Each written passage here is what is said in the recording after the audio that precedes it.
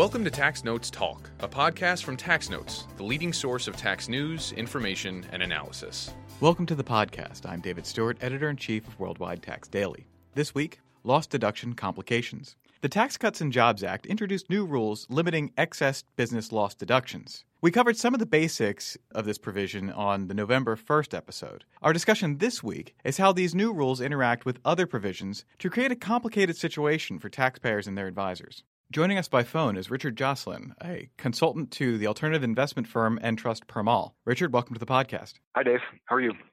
So why don't we start with an overview of the excess business loss limitation rules passed under the Tax Cuts and Jobs Act? Sure. It's 461L, which is a small little part of the code, and so it doesn't have much length to it, but it's quite broad in that it seeks to basically delay the use of losses by putting a cap for non-corporate taxpayers on their business losses. So in a simple way of looking at it, it says if your losses exceed a threshold, you can't take that loss currently and you must carry it forward. And the mechanism of which the carry forward is an NOL, not like an excess passive loss carryover, excess capital loss carryover. It's an NOL. And why is that important? Because the law also changed how NOLs are utilized, and specifically only 80% of taxable income can be used by NOL. So the excess business loss rule is in effect a conversion to NOL status for business losses that exceeded a fixed threshold. All right, so what sort of taxpayers are affected by this change in the law?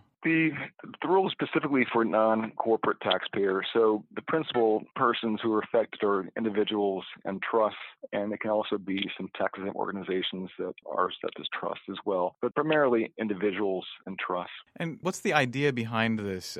So you're taking excess business loss deductions and you're converting them to NOLs. What does that really mean from a policy perspective? Why do it? So it's interesting because in the last tax reform back in '86, they put in the passive loss rules, which put in a threshold of saying, hey, you can't take your losses unless you don't engage in the activity on a material basis. So this next hurdle that they've created is a new plateau. It says, okay, even if you've disposed of your business, that hurdle now, we have a new hurdle. The hurdle is if it exceeds $250,000 or $500,000, depending if you're married, filing joint, or if you're not. The new hurdle is that if your loss exceeds that, you can't take it. You must convert it to an NOL and subject yourself to the NOL rules. So in effect, they've added an additional hurdle, and it's after all other deductions are calculated, after all your at-risk limitations and after all your passive loss limitations. Once that's all done, this new limitation kicks in. So I think the purpose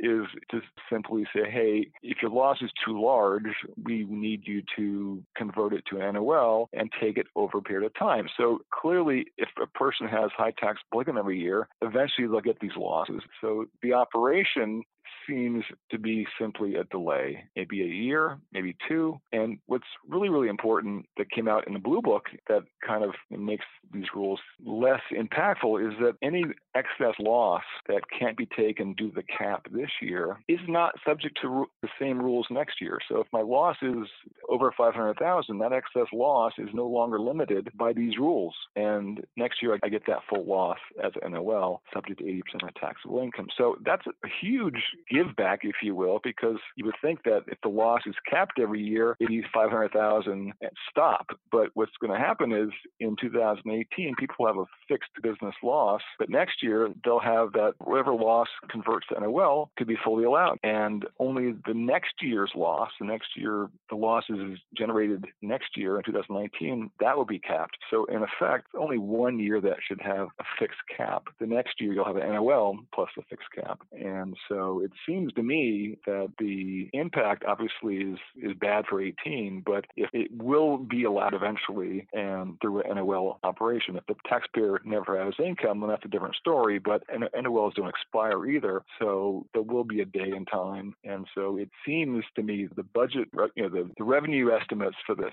and if you look at these numbers, it's $150 billion, which is nearly what they estimate for other revenue raising provisions like the excess business interest rules. It's hard to see how much revenue can actually be if the losses are simply delayed through NOL.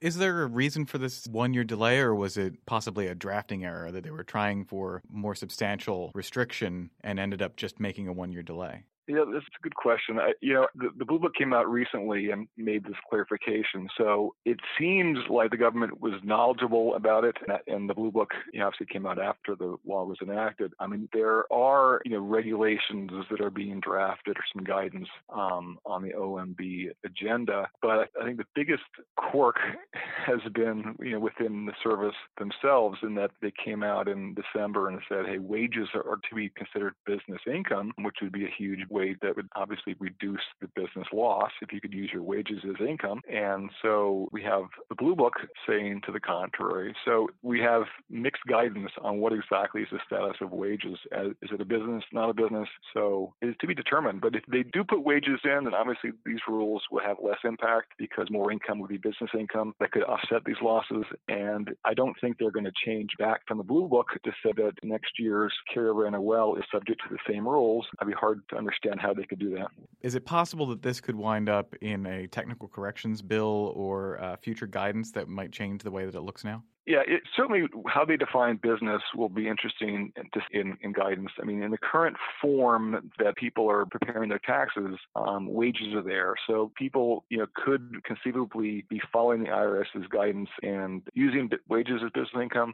But the area where this loss limitation rule comes into play is actually in other regulations, where the other regulations have already come out and they say, hey, we can't even think about how we're going to apply 461L to our section. So we're going to reserve regulations on this, and send us your comments, because we'd like to hear how you think we should be applying business loss rules to the excess business interest rules. And there's even within the guidance for the Section 199A qualified business income, there is a provision having to do with 461L, and the reason why they have it in their guidance is because the original congressional explanation, the law, they mentioned it. They said, we're thoughtful about these two rules working together. So I think the upshot is that guidance will finally come out that hopefully will interpret not only what a business is and how they interpreted what the carryover will be, but also how these rules might impact other sections.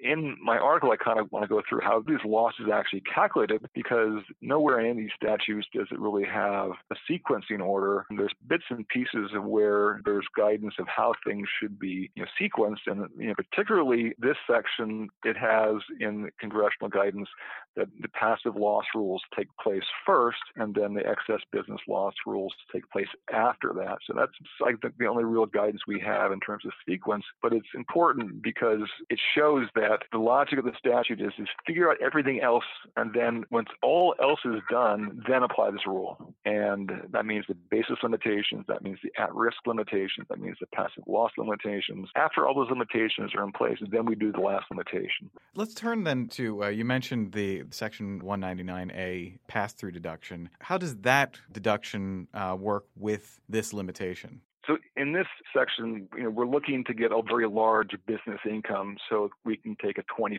deduction. So to the extent that we have losses limited, it's a good thing for this computation. That means that our business income will be higher and our deduction will be greater. So the interplay of 61L comes in various ways. One way is how this particular Section 199A is crafted, and it says, hey, to the extent that you have income from pre-enactment years, pre-2018, we're not going to consider those items part of your qualified business income. And so the loss carryovers or basis limitations or things you could not deduct prior to 2018 that come into play and are deductible in 2018, none of that should apply for purposes of the 199A qualified business income deduction. So right off the bat, you have these amounts that will be subject to the excess business loss 461L won't be subject to 199A. And that obviously brings some complexity. If you do take losses this year, you have to parse out these deductions from pre-enactment to say, hey, even though I'm deducting on my 1040 or on my tax return, I'm excluding them for purposes of my computation for 199A. And if some of these amounts are deferred under the excess business loss rules, then you have to say, okay, how much of my excess business loss that's carried over under NOL relates to pre-enactment deductions? So you're talking about allocations and apportionments and parsing parsing deductions that are very complicated. So what do we have in guidance in 199A? It goes back to, again, the notion of what is a loss and is it impacting my income. So what the regulations say, hey, look, 461L makes any deduction, any loss, not deductible. So therefore, if it was not deductible this year, then it was not used in calculating your qualified business income. Therefore, if you have excess business loss that gets carried over as NOL, that NOL can reduce your qualified business income because it has never affected it before, and we need that loss to affect your qualified business income in the year that the NOL is utilized. So we do know the excess business loss must affect qualified business income. So now I'm going to bring another torturous thing, is that there's some businesses that qualify for qualified business income deduction and some businesses that don't. So logically, you can have losses from non-qualified businesses, service type businesses that cannot get a deduction, and you can have losses from qualified businesses that do give you a 199A deduction. So here you have a situation where you have excess business loss, and you're going to now need to parse through your excess business loss to figure out what is the portion of the loss that, when allowed next year as an NOL, will be qualified business and what will not be. So you're parsing out pre-enactment losses and you're parsing qualified and non-qualified losses. So it seems quite complicated, but that's what you'll need to do. A great deal of measuring what is your loss, what the loss comes from. Is it a qualified business loss? Is it a non-qualified loss? A loss from specified service businesses? And then you need to figure out what portion is allowed because you have $250,000 or $500,000 threshold. What's the portion that's not allowed? And to make things very complicated, and this is where, going back to your question about guidance, there may be guidance that says, what is the order of this? How do you actually compute what is your qualified business loss that gets reduced? What is the mechanism for this to actually get calculated and computed? That might be what guidance can come out with. All right, so it sounds like there's going to be a lot of record keeping, a lot of keeping track and tracing earlier expenses and losses and trying to figure out. Let me be really clear that what the regulations also have is, and I'm not trying to paint the worst picture possible, but this is how the regulations on 199A work is, again, I'm trying to derive what is my qualified business income and when does this excess business loss come into play. Let's say the loss is used against qualified business income and I have a qualified business loss. And very simplistically, each business is tracked individually, unless you make an aggregation election that has certain requirements to be met. But the point is that each qualified business will be aggregated. The wages will be aggregated for that particular business. And so if you have losses, these losses offset positive qualified business income. If you have an excess loss, again, a net qualified business loss for 199A purposes, that gets carried over to the future. So a taxpayer will not only have to figure out how the excess business losses get used in computing qualified business income. If there's an overall loss, that overall loss under 199A, the qualified business loss, only from qualified business, that gets carried over to future years solely for purposes of Section 199A, and that is a separate business loss. It's not tracked by business, but it's treated as one separate business. So you'll have, in effect, a 461L NOL, you have a regular NOL, you have an excess business loss attributes that you can deduct against qualified business income, and you're going to have a qualified business loss carryover. So it seems quite complicated. Yeah, and I guess to add to this complication, we also have to think about the interest expense limitations under 163J. So how does that factor in? Right. This is an excellent issue as well, because this is where I started my foray into how does a person calculate a limitation. And this limitation was already in the code, but it got expanded to non-corporate taxpayers in the new tax law. And in a nutshell, it says, take 30% of your adjusted taxable income and compare it to your business interest expense and your business interest income. And that's a limitation, basically a cap, again, on your business interest expense. So the use of this adjusted taxable income, the code says make adjustments to your taxable income. And so the thought is well, where do you start? If you start at taxable income, okay, that must mean that you must follow all of the other rules we've discussed, the 465 at risk, the passive loss rules. Sounds like we need to do the excess business loss rules too, but we're trying to figure out our 163J business interest. And here, the statute says when you're doing your business 163J limitation, this deduction goes before this calculation. This limitation takes place before other limitations, before the limitation for at risk, before the limitation of passive activity limitation. So, but again, we're starting with taxable taxable income, which is after all of this. So you can see here how it's hard to work your way through it. So let me try to explain how I understand it to be, is you calculate your taxable income on a pro forma basis. And you follow the statute, and the statute says deduct all of your business interest in calculating your taxable income and then make adjustments.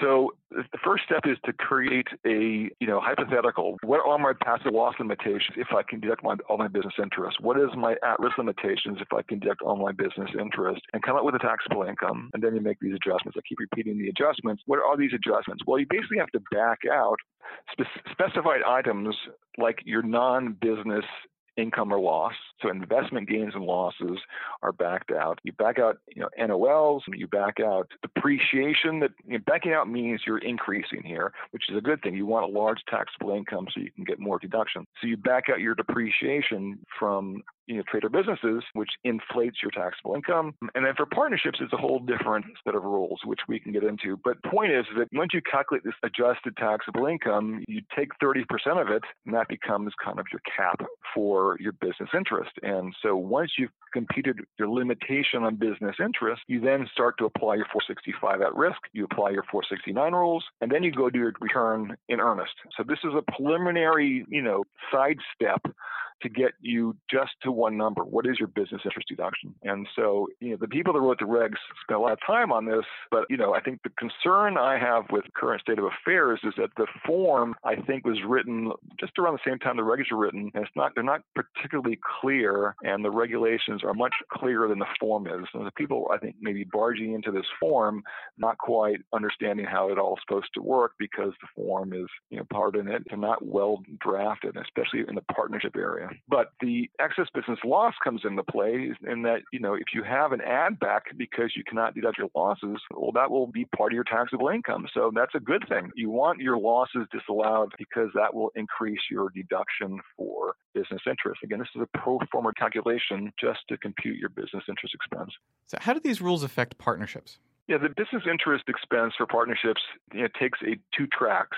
And the important thing I think that people need to understand is that for the first time now, partnerships are treated as entities and they have their own entity-level limitation as opposed to everything flowing down to the partner and let the partner figure it out at their level, the limitations. So here the 163J says partnerships that are subject to the rules and will need to calculate their interest, and any interest that can't be deducted is treated as excess business interest expense and reported to the partner, and the partner then will deduct it in the future whenever that partnership has excess taxable income. So there are, however, in the regulations, they address situations where partnerships are exempt, and they're exempt because they don't have enough gross receipts. Gross receipts being part of Section 448C. Are you eligible for the cash basis of accounting? And that's where they got it from. They use $25 million as the threshold. So if partnerships don't have gross receipts of $25 million and they're not a tax shelter, which I can get into, but they don't need to apply these rules. And the way the regulations are written, it says, if the partnership is exempt, then everything is subject to the limitation at the partner level if the partner is subject to these rules. So it's a double dip for the government here. The partnership may be exempt, but they're saying that it should be passed through. So it is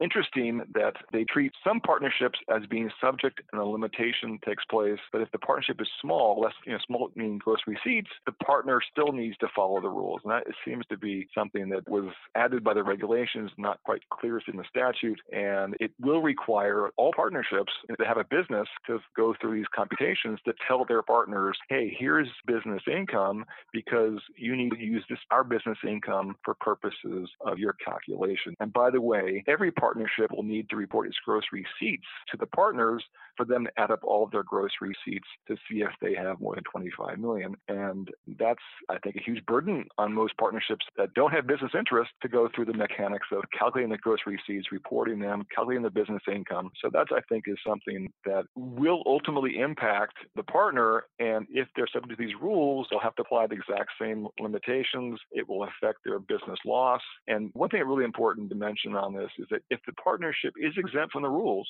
the regulations say, hey, don't deduct your business interest expense, report it on a footnote and tell the partner to go figure it out themselves. So I don't think most practitioners are thinking about the fact that there's going to be some deduction deductions that are buried into, volume 20 of the K-1 that they should be claiming on their tax return. So it may be something that be overlooked. But again, if the practitioners aren't fully aware of the rules and the rules aren't that clear on the forms, maybe some of this might get missed. Well, it sounds like there's going to be a lot to work through in this filing season. Richard, thank you for being here. Oh, sure. My pleasure. Thanks for the opportunity. And now, coming attractions. Each week we preview commentary that will be appearing in the next issue of the Tax Notes magazines. We're joined by Executive Editor for Commentary, Jasper Smith. Jasper, what will you have for us? In Tax Notes, Noel Brock, Roy Clemens, and Adam Nowak devise a new way to measure corporate tax avoidance. And Daschle Shapiro discusses a taxpayer win against the IRS involving estoppel in IRS audit determinations. In State Tax Notes, Dan Bucks argues that states should adopt worldwide unitary combined reporting in order to tax corporate income more effectively. And Alyssa McLaughlin and Kathleen Quinn examine the problems with New Jersey's allocation of GILTI and FDII. And in Tax Notes International, a group of practitioners from Asia Pacific's leading tax advisors discuss how Singapore investment funds structure their investments into Australia, China, Japan, and South Korea. And a tax professor examines the EU and OECD's perspectives on recent changes to international tax dispute mechanisms. You can read all that and a lot more in the February 25th editions of Tax Notes, State Tax Notes, and Tax Notes International. That's it for this week. You can follow me on Twitter at TaxStew, that's S-T-E-W. If you have any comments, questions, or suggestions for a future episode, you can email us at podcast@taxanalyst.org. And as always, if you like what we're doing here, please leave a rating or review wherever you download this podcast. We'll be back next week with another episode of Tax Notes Talk. Tax Notes Talk is a production of Tax Notes. You can learn more about us by visiting www.taxnotes.com/products. When major media wants the straight story, they turn to Tax Notes. Thank you for listening, and join us again for another edition of Tax Notes Talk. Tax Analysts, Inc. does not provide tax advice or tax preparation services. Nothing in the podcast constitutes legal, accounting, or tax advice. A full disclaimer is included in the transcript.